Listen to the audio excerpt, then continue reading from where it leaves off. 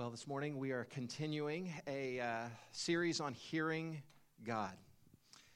The last couple of weeks we've looked very simply at some absolutely vital thoughts. One is that we should read our Bible. Reading our Bible, because in the Bible we have evidence that God is never silent.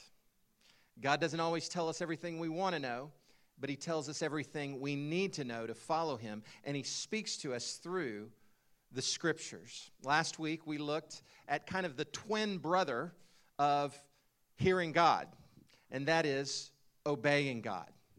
Not just being hearers of the word, but doers also.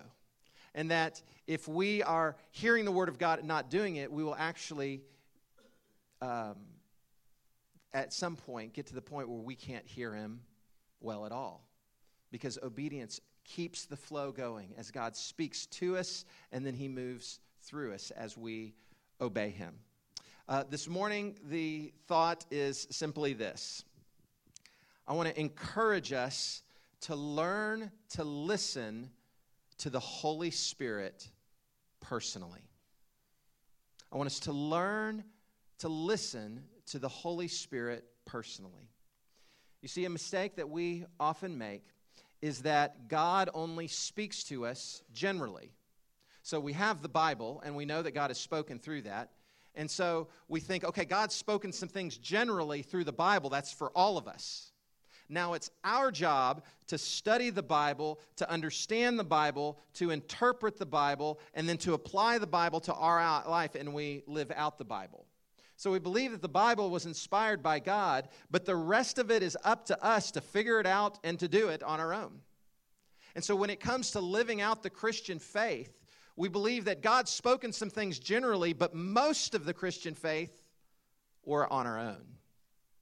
Now, it's hard for any of us to admit that. We would say, no, God's always with us. But how is he with us if he is not speaking to us personally? You see, there is a direct correlation between hearing the voice of God personally and experiencing him intimately. Don't you want to be close to God? You ever feel distant to God? Just like God is just far away and you're like out there, and I know you're like in control of the universe, and you know you've told me to do all these things, so I'm trying to obey all your rules and things, but where are you? Are you near? Do you notice me? Are you with me? Are you out there somewhere? Because we feel distant from God. You see, but when you hear God speak to you personally, it draws you close to him. You see, when we hear him personally, we encounter him intimately. Experienced this in a different way in my family this last week with our little puppy, Lacey. So I think it was Tuesday evening, and we're all out and about in the house, just kind of getting ready for dinner and this kind of thing, and we look around and like, where's Lacey? Now, for me, whenever I say, where's Lacey, I'm thinking, I hope she's not in my bedroom, because she likes to go to the bathroom in my bedroom, and I don't like waking up into the middle of the night stepping in things in my bedroom, so I don't want Lacey in my bedroom, right? And so I'm thinking, where's Lacey? Well, I think we took her outside. And so we look outside. Well, let's just make sure she's been in a while. Let's bring her in, because we keep her in most of the time and just keep her out of certain rooms, right? And so we go outside, and they come back. She says, no, she's not outside. And we're like, Becca was like, I think I put her outside last. Did someone let her in? And no one could remember letting her in. So we go outside. We're looking around. The gate's closed. You know, we're like, did she find some way out of the gate? Where did she go? And so we're all scouring it. We go back inside. We're calling out, Lacey, looking all around in the rooms. We don't see her anywhere. And so we start to get kind of nervous, and the kids are really starting to panic. They're like, where do you think she ran away? Do you think she got out of the gate? Do you think she crawled on the fence? And so they all scatter out, and they're all start looking outside. I'm like, okay, this is not good. Where's the dog? I hope the dog's still good somewhere. But what do we need to do? And so I'm thinking to myself, and I had this thought, I don't know if it was God or not or whatever, but I'm thinking, okay, keep looking in the house, go upstairs. So I go up upstairs, and I'm calling out, Lacey, where are you? And then all of a sudden, I'm getting near the girls' room, and I hear a little jingle. And it's her tags. I'm like, aha, I'm close. Lacey's close around here, okay? And so I said, hey, everybody, no worries. I think the dog's up here. I'm not sure where she is, but let's find her out here. So we're looking. We still can't find her anywhere, but we're starting to hear that little jingle, and we're trying to find it where it is. So Jake, my oldest, has a bright idea, and he goes downstairs, and he rings the doorbell, and then all of a sudden she comes bolting out, from the doorbell, and there she is, and we've got our dog back. But for us, there was anxiety in our heart. We didn't know where our dog was, but then we heard a sound that helped us to know that she was near. And when we knew that she was near, it became more peaceful. Friends, there is a pattern in your life that God wants you to experience. When you feel distant from Him, there is a distance, and you need to know the heart of God is to draw near to you and to not keep His distance from you. He wants to draw near to you, and He draws near to you by making sounds, by speaking, by communicating something to say, hey, look over here, I am with you. And when we get a hold of that, oh, He is with me. Oh, He is speaking. Oh, He is involved. He's not so distant, but He's right here. When we get a hold of that, we have peace. The peace that comes with intimacy. And I want you to see that in a scripture this morning. And again, we're going to be looking at several scriptures today because this idea of God speaking to us through our intuition, which means God speaking to us through our thoughts, through our impressions, this idea, you can get a little weird on it. And I want to make sure that we're very grounded in the Scripture and what the Bible says about hearing God in this regard. But our primary passage that we're going to look at here is John 14, starting in verse 16. And we're going to read through verse 27. All right, so this is Jesus teaching His disciples. It's the night before He was arrested and tried and eventually crucified. And what I want you to see as we read this is I want you to see that pattern. God desiring to be with us, God speaking through the Holy Spirit, and the peace that He gives. I want you to see that in what Jesus is saying here to His disciples. He says, I will ask the Father, and He will give you another advocate to help you and to be with you forever, the Spirit of truth. The world cannot accept Him because it neither sees Him or knows Him. But you know Him, for He lives with you and will be in you. I will not leave you as orphans. I will come to you. Before long, the world will not see me anymore, but you will see me. Because I live, you also will live. On that day, you will realize that I am in my Father, and you are in me, and I am in you. Whoever has my commands and keeps them is the one who loves me, and the one who loves me will be loved by my Father, and I too will love them, and I will show myself to them. Then Judas, not Judas Iscariot, said, But Lord, why do you intend to show yourself to us and not to the world? Jesus replied, Anyone who loves me will obey my teaching. My Father will love them, and we will come to them and make our home with them. And anyone who does not love me will not obey my teaching. These words you hear are not my own. They belong to the Father who sent me. And all this I have spoken while still with you.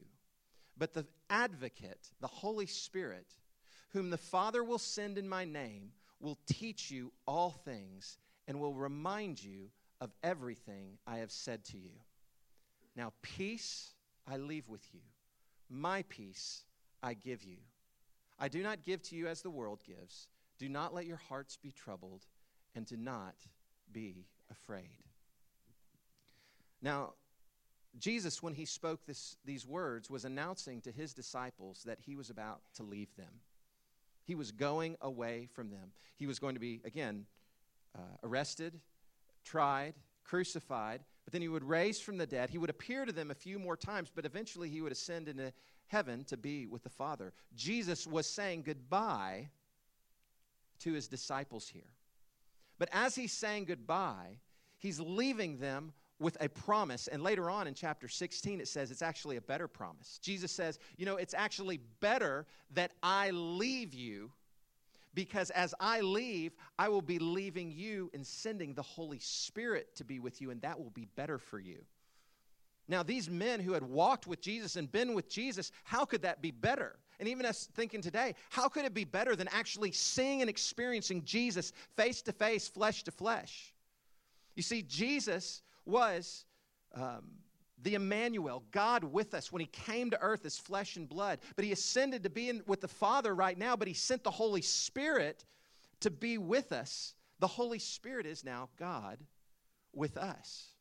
And he's encouraging them this thought. But he's thinking to himself, hey, you know, if I was to stay here, there's going to continue to be a large crowd and a large line to get to me. And just imagine that today. If Jesus was here in the person, there would be a long line to get to him, wouldn't there? Some people would want to stay away, but a lot of people want to hear him, listen to him. This place would be packed. I mean, you know, there'd be a line out the door because everybody wants to get to Jesus. But he said it's better that the Holy Spirit comes. When the Holy Spirit comes, everybody has access to the presence of God. So he's saying here, I'm sending my Holy Spirit. The Holy Spirit's going to speak to you, and as he speaks to you, you will have peace as you draw near to me. Who is the Holy Spirit? I want us to look at this just for a moment here in verse 16 and 17. Jesus is saying, I will ask the Father, and he will give you another advocate to help you. So when I leave, I'm sending someone else behind you, and he will be with you forever, the Spirit of truth. A couple things I want you to make sure you see right here when he's describing the Holy Spirit. The first thing I want you to see is that the Holy Spirit is a person. It is a living being. It's not an it or a thing. You know, the Holy Spirit is a living personality. Now, when you think about God and the Trinity, right? Father, Son, and Holy Spirit, it's easier to get our minds around Father, okay? Because we have earthly fathers, and so that's a relationship. That's a person. It's a father. I get that. Okay, Jesus the Son, okay, I get that. So he was a historical figure who walked on the earth. We read about him in the Gospels. We got Jesus. We then got the Holy Spirit, and that's like the force over there, or it's like the good karma or fuzzy feelings, and I don't really know much about it, and it doesn't seem like a personality to me. But the Scripture always uses pronouns that describe it as a he, not an it. The Holy Spirit is not that thing over there. It's a living being that we relate to, that you have a relationship with the Holy Spirit. We relate to God. And the Holy Spirit is actually the nearest one to you. It's the one who's right there with us. This is God with us. The Holy Spirit is a person. I remember when I was waiting tables for years. Very humbling experience, because a lot of times you're waiting tables and you just get treated like a servant, like no one knows that you're there. You know, get this, do that, do that. And I'm like, man, I'm like your robot here, you know. And I'm a human being with feelings and emotions. You know, remember that when you're at the restaurants. Your waiter's not an it. It's a person. It's a person. The Holy Spirit is not an it, a thing out there. It is a person in whom we relate with intimately. This person also happens to be God. The Holy Spirit is not the junior partner of the Trinity. He is co-equal with the Father and the Son. 2 Corinthians 4:17 says, now the Lord is the Spirit, and where the Spirit of the Lord is, there is freedom. The Lord, God, is the Spirit. The Spirit is God.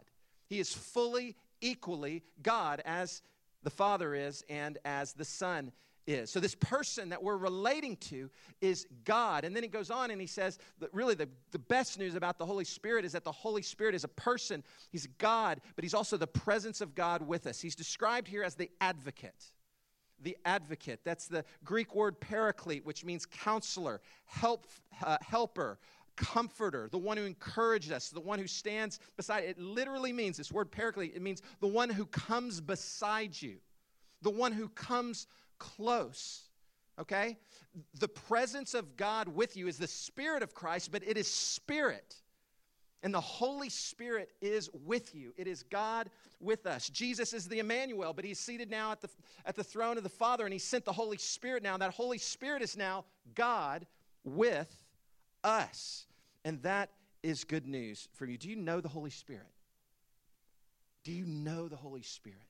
A lot of us getting to know Jesus. We're getting to read the gospel, and you like read about him and what he was like and his character and this kind of thing. You read through the Old Testament, really the whole Bible, and kind of get the Father heart of God. But you ever studied the Holy Spirit? This is who you are. This is who you are right here next to him. He's called the Spirit of truth here.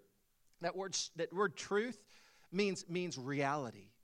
You are what makes God real to me. The Spirit of reality. The Spirit of God that I can't see. Holy Spirit, you make God real. You ever wonder, God, are you real? Are you real? Am I making all this stuff up? Is it out there? No, it's the Holy Spirit who translates who God is, and he brings it down to make who God is and what God says a living reality with us. It's the Holy Spirit. There's obviously some mystery to it, but it is the expression of God with us. It is his presence. And the Scripture tells us here, and in many other places, that God speaks to us through the Holy Spirit. John 14:21. Whoever has my commands and keeps them is the one who loves me, and the one who loves me will be loved by my Father, and I too will love them and show myself to them. So again, what he's not saying here is you have to be perfect in order for God to love you. Okay, we've got to understand this scripture in the whole context of the gospel. God loves us no matter what, based on our faith in Christ. But when you and I, because we're loved, we choose to love God and surrender our life to follow him, that means that God's going to come close to you. You see, we can be saved and get to heaven because we believe in Jesus, but we can live our lives on earth distant from God. But he's saying, if you will choose to love me in response, obey me, draw near to me, then I will come to you and I will pour out my love to you and I will show myself to you. That word show there is to demonstrate, to make manifest. Some translators say even to declare. What he's saying there is he's saying, I will communicate myself to you. If you surrender, if you come to me, if you come listening to me, I'm going to show you who I am. You know, God is never holding himself back. Oftentimes, he's holding back things that we want to know what to do, right? And he doesn't always give us all the answers there, but he never holds himself back. When we come to him, he's revealing his character, his presence, who he is, and that gives us peace. The Holy Spirit is speaking to us about who he is. And later on in chapter 14, verses 25 and 26, he says this. Not only does he reveal himself, it says, the advocate whom the Father will send in my name, he will teach you all things and remind you of everything I have said to you. Now that's a pretty amazing statement right there. Okay, try to qualify that one. Like, okay, the Holy Spirit's going to come and he's going to just teach you a few things. Just get you enough to get started and on your own. No, he's going to teach you all things, all the things you need to know to follow him. He's going to teach you those things, and not only is he going to teach you those things, but he's going to remind you of those as you go throughout your day. He's going to remind you of those things. Now, some of you may say, well, yeah, he's going to teach us through the Bible, right? Of course he does. Yes, we read the Bible and he teaches us things, and his Holy Spirit is translating things in the Bible. But I want to ask you this. Do you walk around with a Bible in front of your face all day long? I don't. I mean, you may think, oh, he's a pastor, he probably does. No, actually, I don't. You know, but I do read the Bible every day, and I'm letting it pour into my life, but I'm not walking around in this. But you know what? As I'm listening to the Bible and learning the Bible, it's the voice of the Holy Spirit speaking to me personally that reminds me of what I read in the Scripture, that prompts me to take certain actions and have certain behaviors and thoughts throughout the day. So the Holy Spirit absolutely uses the Bible, but the Holy Spirit is moving to remind me and making that word that's on the written page living and active in my life. Man, I'm just getting excited because I want this. I hope you do too. Because he speaks to us. He speaks to us about his character. He speaks to us about his purposes and his plans. He convicts us of sin and righteousness. It says in John 16, the Holy Spirit will convict you of righteousness, sin, and judgment. He's going to teach you right and wrong. Well, part of the good news of the new covenant, the old covenant is the Old Testament where they had to follow a lot of laws to be at peace with God, right? In the New Testament, it says in Hebrews 10 that he will write the laws of God on our hearts. He will speak them straight to our hearts. Now, we want to read the written word and sow them in, but God's going to bring those laws and those commands to life in our life. He's going to show us that's wrong, that's right, go there, don't do that. It's the Holy Spirit speaking on his words that are written on our hearts. You see, God speaks to our hearts, not just our intellect as we study the textbook. But he speaks directly to us as a person would. He speaks to us who he is, purposes, plans. He gives us direction. He helps us. He speaks the love of God into our hearts. Romans 5:5, that the love of God is poured into our hearts through the Holy Spirit.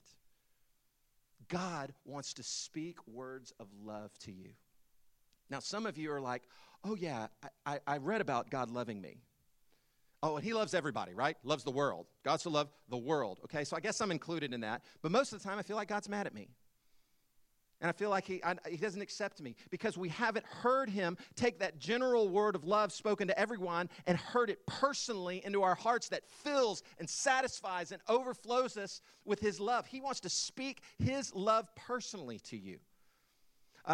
Years ago, my brother-in-law John Landers, he was telling me how he made it a priority every day to tell all of his children verbally that he loved them. He hoped that he was showing that he loved them in his actions and stuff. He says, I want to tell them every day that I love them. And you know what? As his children has grown older, my nephew and my nieces, you talk to them, and every time you leave them, they always say, I love you. They're very comfortable with expressing love to one another and to people that are close with them. They're very comfortable with it. Why? Because every day they were hearing the Father say, I love you. How about you? Does love flow easily to you or through you? Or is there a hindrance right there? Maybe it's because we're not hearing the Holy Spirit who's just got this bucket of love just ready to pour into your heart and satisfy you to overflowing. I need to hear the I love you of God every day. And I don't just need to hear general platitudes that apply to you and you. I need it. I need revelation, spirit to spirit, heart to heart. I'm loved by God. That's good.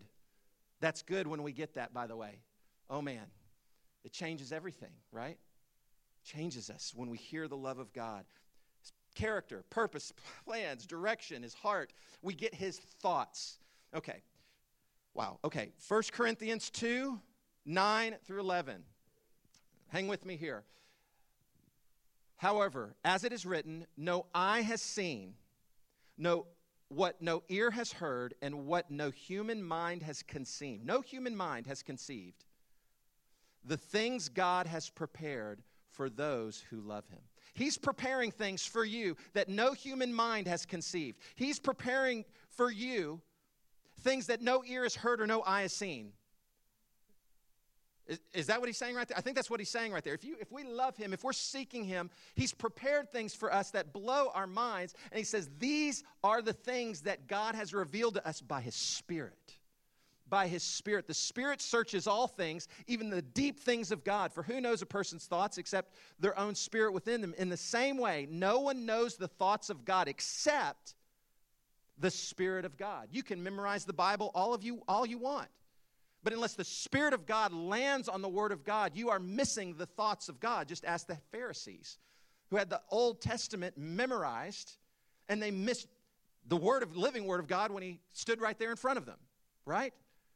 Unless the Spirit of God lands on the Bible, unless the Spirit of God is speaking to you directly, and man, unless we have the Spirit of God, then we're not hearing the thoughts of God. But if we hear the thoughts of God, then God is going to make known to us things that no mind has conceived, no eyes seen, and no ear has heard. What are the things that God would want to speak to us if we would just listen?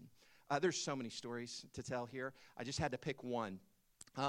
Awesome story that I read the other day about a couple you've never heard of called Barry and Julie Schaefer. They lived in California in the early 80s. They weren't believers at the time, and they were in the woodworking business. He was a carpenter. And in his carpentry business, he began to realize that many of the top coats, the finishing oils, as well as some of the stain removers that he was using were very toxic chemicals. And all of the best finishers and stain removers, they were all very toxic materials. And then he had some that were more water-based, but they were not as good as all the rest. And he says, what if we really tried to find a top coat stain as well as some stain removers that were water-based and non-toxic and more accessible for more people to be able to use without any kind of harm to themselves. And he tried all kinds of different experiments, and it really came to nothing. In 1987, he and his wife came to Christ, and as they came to Christ, they began to be discipled and began this journey of learning how to hear God.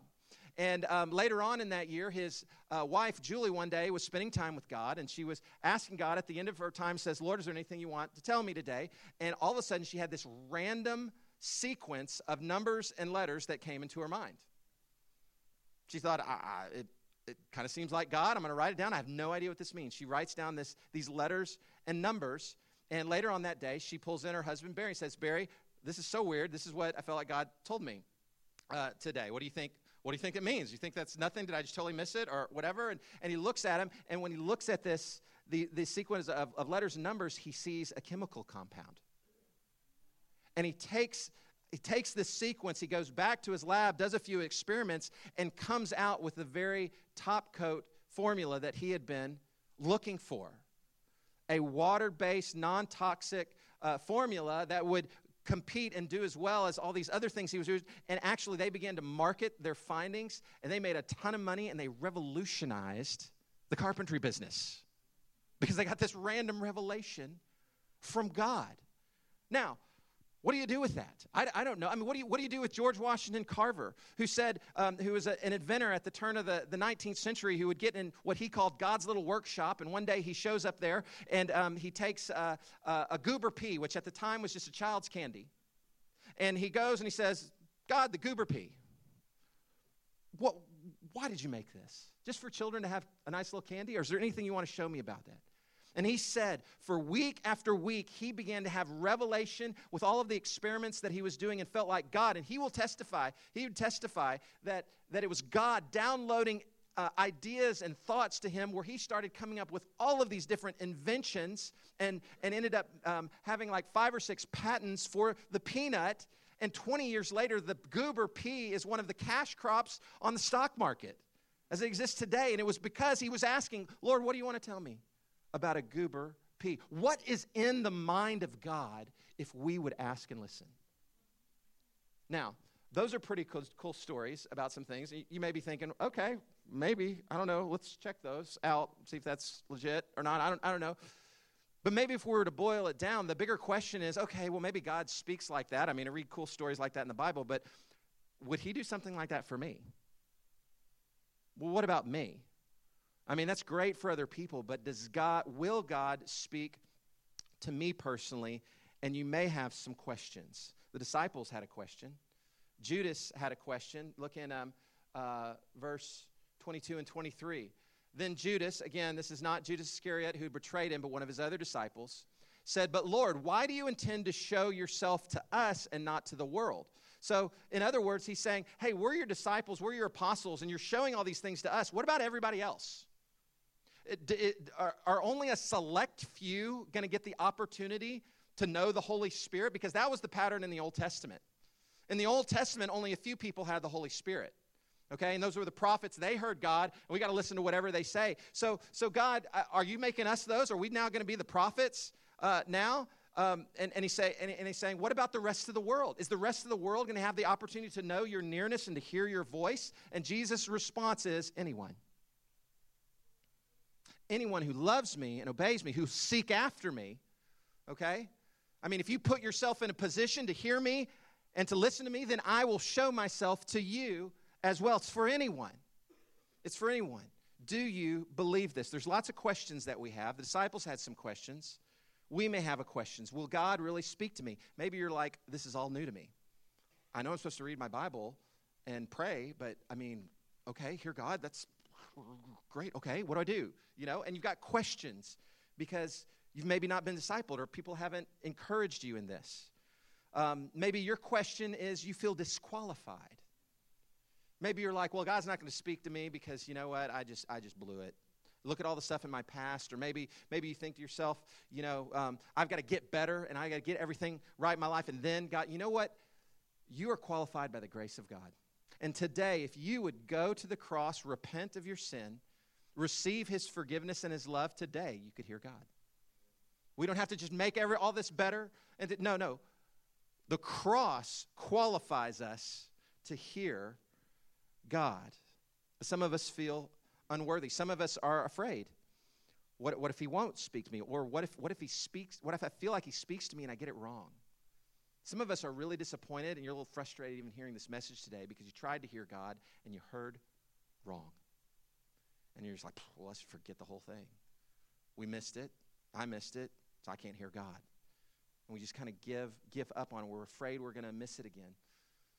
For some of us, we're not hearing God because we're distracted by so many other voices that are competing in our lives. There's so many voices. And friends, I want to encourage you, you will become the voice that you're listening to. Whatever voice is strongest in your life, that is what's going to most heavily shape you. We're distracted by many other voices. It's hard to tune in to what is God saying. Some people don't want to hear God. And maybe it's your pride. Maybe it's like, I don't need it. I'm doing fine. I got the Bible. I got my moral principles. I'm living a good, healthy life, and I don't need God to speak to me anything else. I'm good. And we're just kind of living our lives, but independent from the living, active presence of the Holy Spirit flowing through our lives. Some of us have a hard heart. We don't want to listen to God because we're a little concerned about what He's going to say, what He's going to ask me to do. And I'm not trusting that He has my best interest in mind. And so I don't really want to surrender. I'm not open to what He says. In fact, I've got something that I really, really want to do, and I don't want Him to tell me differently. In fact, I'm going to go try to find another voice that'll tell me what I want to hear. And we go to the other voices again. There's other legitimate questions. Some people are asking the question, well, isn't the Bible enough? Why do I need to hear God intuitively if the Bible, if we have the Bible, and isn't that God's voice? But I think when we look at Scripture, where in Scripture does it say that God will never speak to us directly? Now, the Bible is our authority. If you have not heard that in this series, go back to message 1 and you just get that nailed down. The Bible is the authoritative word from God, but within that general revelation, the Holy Spirit takes the words of the Bible and he specifically applies them to our life personally, but He also speaks other things that are not explicitly stated within Scripture, and He speaks those to us personally. I challenge you to find in the Bible where it says differently. On the other hand, you look at Scripture, and there is story after story and person after person and verse after verse that invites us into this experience of knowing God personally and hearing His voice directly. Okay? And I'm going to take some time here, okay? Because I want you to see this in the Scripture. Genesis, Adam, he is having a personal conversation with God, where God is asking him questions, and and God is speaking to him, and he is speaking to God. It's a two-way conversation happening. We read about Enoch, who it says walked with God. What does that mean? That means that there was some sort of personal, relational connection that he had with God. Now, maybe they were just walking in silence the whole time. I don't know. But they were relating to one another, and the way that they were relating compelled Enoch to want to keep walking with him. So there was something good about it that was drawing him into this relationship. You read about Noah. Noah received very detailed, specific instructions, not only to build the ark, but how to build it. Detailed instructions. God can speak to us in very general terms, but God can also speak in high detail when it is necessary in our lives. He did that with Noah. With Abraham, he spoke more generally. He said, here, go into that land over there. You're like, a few more details, please, No, didn't get any details about direction, but Abraham got high details on the character of God and His promises. And His character and His promises were enough for the details on what he was supposed to do that he didn't have. God was speaking to Abraham. God spoke to Moses. Don't you love this? In Exodus 33, it says that the Lord would speak to Moses face to face as one would speak with a friend. It's possible. It's possible. Moses did it face to face like a friend, speaking to him, hearing from him, being with him. In fact, God spoke to Moses one day and said, hey, Moses, actually, I want to speak to everybody. All the Israelites. Gather them together on my mountain. Bring them all close. I'm going to speak to everybody. And so Moses went to all the people and says, God wants to speak to all of us, not just me. Everybody come to the mountain. Purify yourselves. God's going to visit us on this mountain. God showed up. He visited on the mountain, and the people began to get afraid, right? And they shrunk back, and they said, I don't want to hear God. This is too scary. This is too much for me. Moses, why don't you go listen to God, and you tell me what He says. You tell me what He says, Moses, because I don't want to hear. And friends, we get in that same trap today. whenever we're saying, okay, maybe that person over there, maybe the preacher or somebody else, y'all can like listen to God and just tell me what he says, because maybe I'm afraid of drawing close myself. But that was never God's desire. His desire was for everyone to hear him. Joshua, when God called Joshua to lead the people into the promised land, he said this. He said, every place you set your foot, you will take that ground. But be careful to obey the laws that I'm giving you from Moses. So the Mosaic law. He said, read the law. Read it day and night. Do not turn from it from the right or to the left. You read the Bible, so to speak. Okay, study the word. So Joshua, his life was marked by that of obedience to the law of God. But here's what I want to ask you. Where in the law of Moses did it say when you come to that impenetrable city, you line everybody up, all the priests, and you march around it for 7 days, and the last day, go 7 days around that city, and you all blow their trumpets, and the wall's going to go. Where does it say that in the law of Moses? It doesn't. So here is Joshua devouring the law of Moses, being careful to obey it and apply and to walk in it, but then at the same time he's got his ear up to the voice of heaven, giving him the instruction he needs to get the real breakthrough. David did this. He's constantly inquiring God, what are you saying in this moment? I'm not trusting past experiences, but I'm going to trust the living voice of God to lead me into battle, into what you're saying I need to do. Samuel, when he was a small boy, heard God say, Samuel, Samuel, and he didn't know it was God. So he ran over to Eli, and he said, the priest at the time, and he said, Eli, I hear this voice. Is that you calling me? He said, no, it's not me calling you. Is it someone else? So I don't know. He hears the voice again. He goes back to Eli. I hear the voice again. Eli says, you know what? Actually, it's maybe God. Next time you hear it, why don't you ask God if it's him? So he goes back. He hears his voice, his name called again, and he says, God, is that you? And God says, yes, I am. It is me. I'm here. And he begins to speak. So here you have a little boy hearing God, and you also have a boy who is learning to hear God. Because hearing God is something that you see is learned by people. And Samuel had to become in tune to it. Elijah, when he was fleeing for his life in a cave, he heard the still small voice of the Holy Spirit. Jesus, when he came and walked the earth, he says, I cannot speak on my own. I can only speak what I hear the Father saying. Jesus modeled for us on what it means like to abide in the Holy Spirit, to not rely on his own ideas. Now that's weird, because Jesus was God, but Jesus was a human like you and I, who was listening to the Father and saying what only the Father said to say. Peter, he had revelation from God that Jesus was the Messiah. That's not something he figured out, but the Holy Spirit revealed it to him. He heard a voice from heaven saying, this is my son in whom I'm well pleased. He had an open vision where God spoke to him about taking the gospel to the Gentiles. Peter heard God. Paul heard God on the road to Damascus. Throughout his ministry, he was seeing revelation of truth, in personal encouragement, comfort, direction. You read through Acts.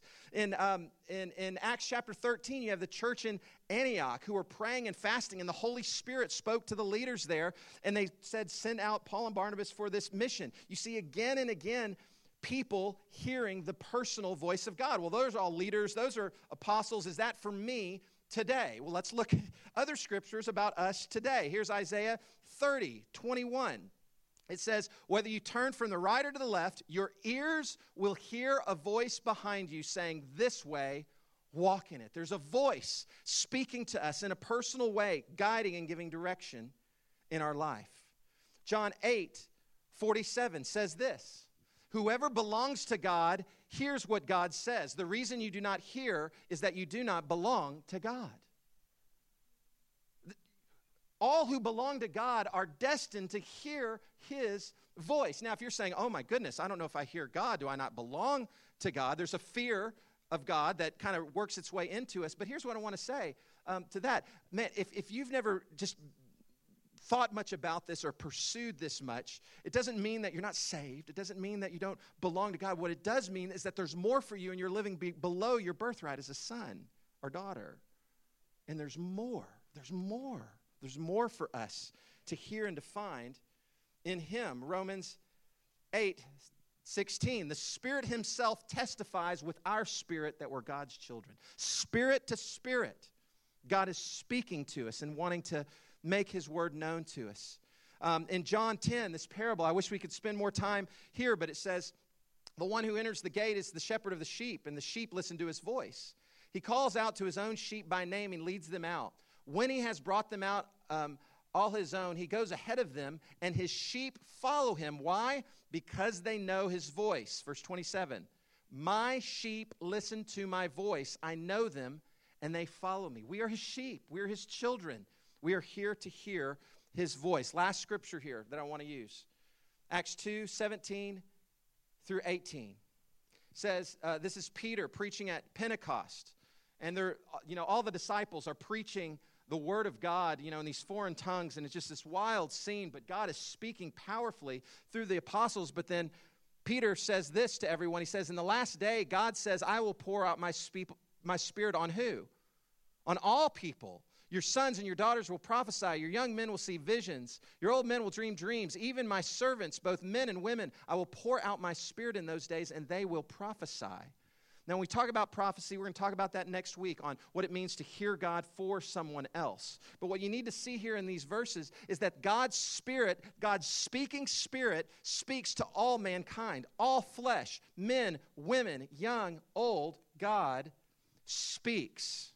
God wants us to hear his voice. Can you hear him?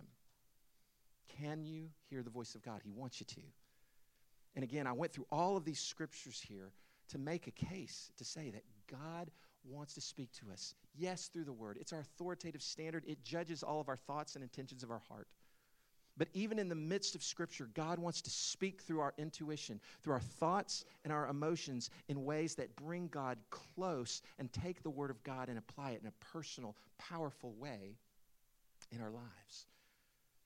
I remember early on for me in my college years where I started kind of really learning to hear God. Now, I grew up in a church that valued the Word of God, but I don't think I ever heard anything that told me I couldn't hear God personally. I certainly never saw anything in Scripture that said that. So when I got to college, I think there was very much, I'd always heard about having a relationship with God. And so, I know I'm supposed to pray to God, but also that meant I'm supposed to hear from God.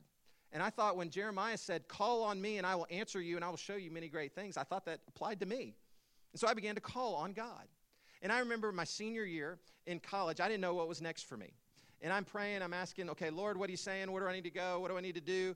This kind of thing, all these options here in front of me. It's my senior year, there's money at stake, my future, what's happening here? And I remember going out on the intramural fields one day, and I was one night, and I was calling out to God, Lord, what are you saying? Where do I go? What do I do? And I felt like there were some thoughts that came to my mind in those moments. And as those thoughts came to my mind, I believed that it was God speaking to me. And as God was speaking to me, I felt peace come into my heart with that.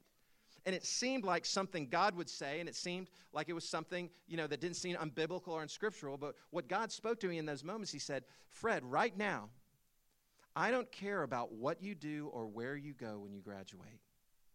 I care more about who you are when you get there. I was like, whoa. Wow. And the Lord was speaking to me during that. He's like, Fred, I'm gonna show you what you need to do. I'm gonna do that. But what you need to know is the journey is as important as the destination. And I'm doing something in you, changing you, shaping you. And all of a sudden I came to a place of surrender. I was like, okay, thank you, Jesus. And I just surrendered. And it's like, you're gonna have to tell me, show me what I need to do next. Just kind of quicken my heart when the opportunity comes, and we'll go from there. And there was a peace, there was a breakthrough that happened that night. 1 week later, I get a phone call from the church I grew up in that said, hey, we'd like you to come back and be our interim youth pastor.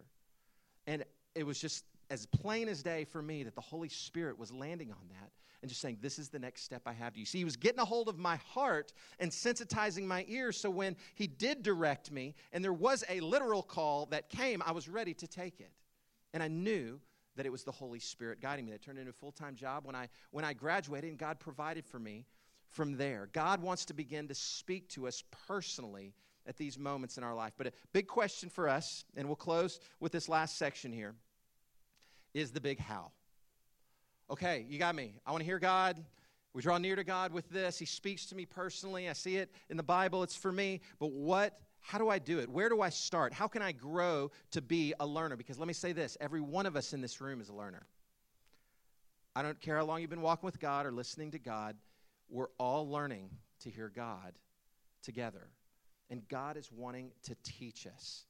Again, John 14:25 says, all this I have spoken while still with you, but the advocate, the Holy Spirit, whom the Father will send in my name, will teach you all things and will remind you of everything that I've said. He will teach us. You see, the Holy Spirit is our teacher.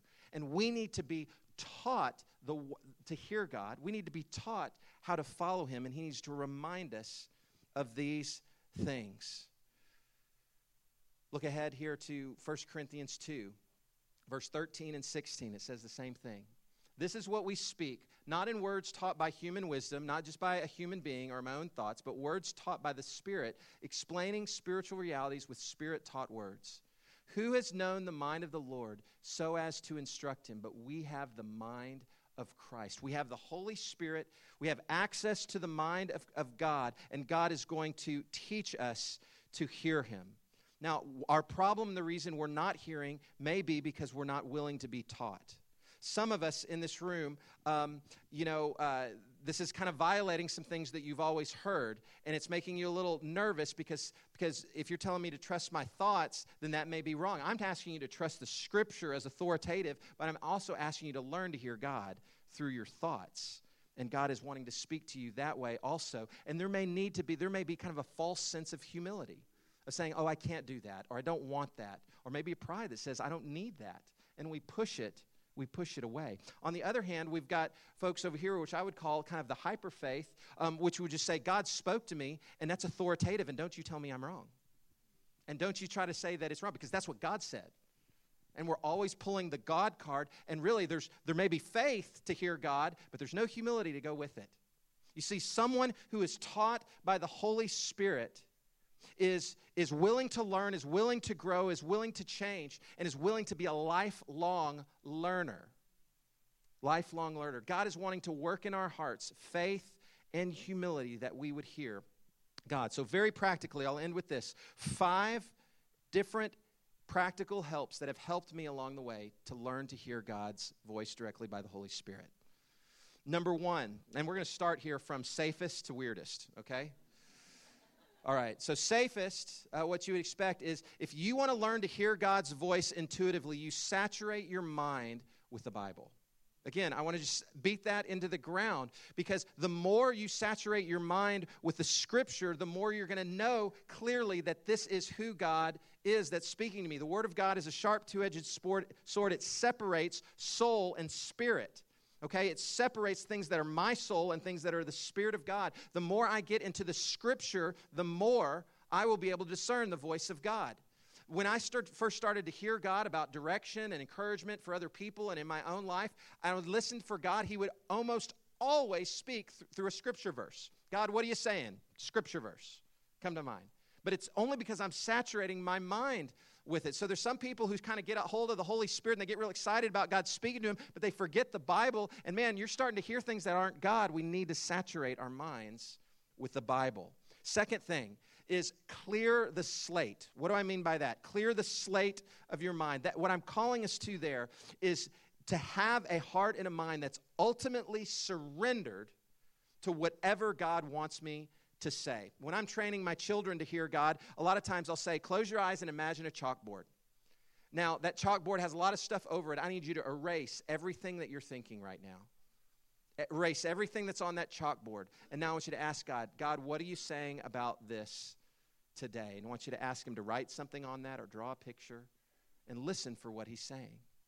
A blank slate. A lot of times in my life with God, if my mind is filled with all kind of voices and anxieties and troubles, I will journal them out, and I call it detox, and I detox my mind of everything that's on my mind, and I clear my heart, my mind, and say, now, Spirit of God, tell me what to do. What do I need to do today? What on this list do I need to take up? What on this list do I need to set aside? Who do I need to encourage? What do you want to say to me personally? I have a clean slate to hear God.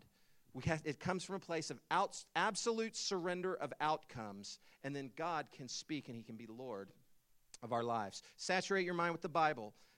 Absolute surrender. Clear the slate. Third, learn from others. Learn from others. So the Scripture describes the church as this, the pillar and support of truth. The church is not the foundation of truth. The Bible is. The Scripture is. But the church is there to support and to hold up truth. And so we have in our community the opportunity to encourage and support one another as we are all learning to hear God.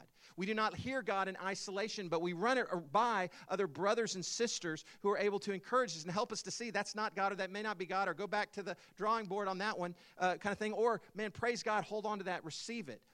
We will learn as we learn this together in a community. Also, we can learn about hearing the Holy Spirit from others who are doing it well. I would make a recommendation of a book many of you have seen on the Christian bookshelves called The Jesus Calling. Y'all seen this? So this is basically a lady who, in her own devotional life with God, was hearing God speak to her, and she would journal down, not prayers or insight from Scripture, but she was journaling what she felt like God was speaking to her. And then she took this and turned it into a year-long, 365-day devotional, and she made a lot of money off of it, I think. But I picked this up one day, and I started reading it, and, a lot of times it really touched me and encouraged me. It's not authoritative. This is not definitively what God is saying to you every day. But what it did for me most of all is it started getting me thinking and reading and meditating on here's how God could be speaking to me. Here's the language that he uses, and here's how he speaks to my heart with different truths from the Scripture. And it helped train me to hear God. You see, we need to learn from other people. Saturate our mind with the Bible. Clear the slate, surrendering outcomes. Learn from others. Journaling exercise. In our ATS, we do an experiment every year where we challenge students to do a 30-day journaling exercise. And we say, hey, do a 30-day journaling exercise over the next thing that God is calling you to in your life. And so what we say is every day say, God, what are you wanting to say about my future? And write that down in your journal. Listen, and we say, you're not an analyst. Don't analyze if it's God or not. You're a reporter. You just write down your thoughts, whether they're wrong, good, bad, the ugly, you write it down. Do that for 30 days. At the end of the 30 days, go back and read everything that you journaled and then look for patterns. And as you go back, you see all the days where you were just writing and it was just you. And you were like bipolar and writing things down. You were, just all over the place. And, no, that's not me. But then all of a sudden you start to see this gentle thread of consistency going that God was leading me to this verse. He was saying the same thing. And all of a sudden it's becoming clear. And there's some clarity that comes through that journaling exercise. We're able to separate our thoughts from God's thoughts, and his ways are made known. There was one gal in our first year of training school who really latched onto this, and in the last several years, she's probably done like 10 30-day journals. She was really into it because she was hearing God, and it was so encouraging. I started kind of joking with her about this. Like last week, there was something I was talking to her about. She's going to be praying about, and I said, so we're going to do a 30-day journal on this. And she says, you know what? Actually, I'm starting to hear God a little quicker now. I don't know that I need 30 days for this. Because she did this exercise that helped her tune into God, and now she's starting to hear things a little bit more clearly. Journaling can help. And then the last thing, what I would say to you, that it has helped me through the years to learn to hear from God by praying in tongues. There you have it. Praying in the Spirit gets me out of my mind and into the Spirit, where I'm not just trying to think and justify my own things, but I'm to listen to God. And so oftentimes what I will do is I will pray in the Spirit for, when I mean that, by that I mean in tongues that I don't know, for 5 minutes. And as I do it, God will begin to bring thoughts to my mind that I hadn't thought before. And he begins to speak to me through it. Now again, that's a new thing, a different thing. Is that for everybody? I don't know. If there's something in that thought that inspires you or there's a hunger for it, then let's talk about it, because I think there is a grace that God wants to give where he's speaking to us spirit to spirit, okay? So there you go. And the last thing I would say just on the praying in tongues thing is don't knock it till you try it, all right? So there's something for us. Let me close with this. God wants to speak with us. God wants to speak to us. But we've got to open our hearts to receive, and we have to open our hearts to surrender to whatever he says. In 2000, I started dating a young lady and was praying about asking her to marry me. And it was very serious, and man, I just was praying, seeking God, because I wanted God's involvement and input in this relationship. And I was praying and asking God, Lord, what should I do? Is this the one? There's scriptures that God gave me. There was affirmation. And for me, as I was praying, I felt like God was affirming this. And so I was moving forward in the relationship. One night we went out on a date, and when it was over, we went to this little park area, sat down, we're talking, and she began to tell me that she was ready to break up with me. And I was like, really? I was completely blindsided. I was shocked. And she was just like, I just don't feel peaceful moving forward any further. She gave me the friend, just, you're a great friend. I don't see anything more than that. I was like, oh, okay. So, and I tried every angle. It's like, hey, you want to pray about this a little bit more? Maybe we should fast or pray. Or, we were, sure, you got it every angle. And she did it right. And she just said, no, this is not what God has for me right now. And so by the grace of God, I was able to bless her and just said, bless you, Jesus. So I was able to have the grace to release her and respond right in the moment. But I left that moment, I was so I was heartbroken. And so I walked down the street to my buddy Kevin's house, and I banged on the door at 10 o'clock at night, woke up him and his whole family, didn't care, and just said, hey, did you know about this? She broke up with me tonight. What's going on? So I pour out my heart to my friend Kevin, and, and I'm talking with him, and I'm just saying, I'm hurting. I'm angry. I'm frustrated because it didn't turn out. And I said, and Kevin, what do I do with all the things I felt like God was speaking to me? I have the scriptures, these things that I felt like God was saying. I felt like she was the one. Well, what do I do with that? And he said, Fred, calm down. Stop. Look at your hand right now. And it was just this white knuckle clenched fist. He said, Fred, that's not faith. If God spoke to you, you're not going to get what he promised if you hold on like that. He said, you got to let go.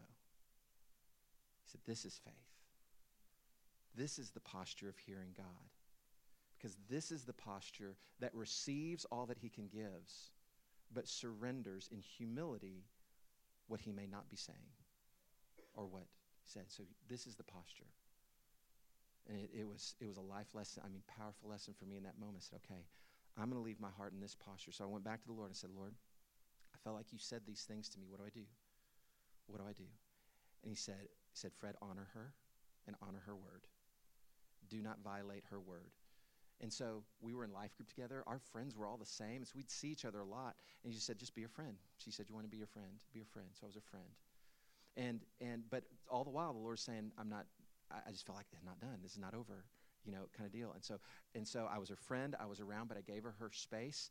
And over about a 6-week period of time, we started spending a little more time together. We're in the same circles. We're seeing each other more. And one night, she just kind of came out to me, and she's like, okay, thank you so much for the space, but I don't know if we want to keep dating, I'm ready to do that. I'm like, really? Awesome, And so we rekindled the relationship, and here we are 14 years later married. It was Becca, right? Yeah. But it's a glory story at the end. I could tell you several more where there was a surrender, and it didn't always come to pass. I may have missed it. But what I want us to invite us to is to take the risk to hear God.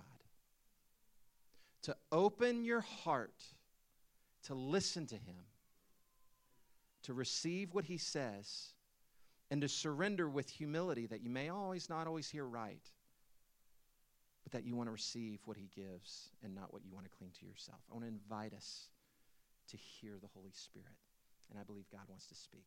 Amen. Let's stand. If I have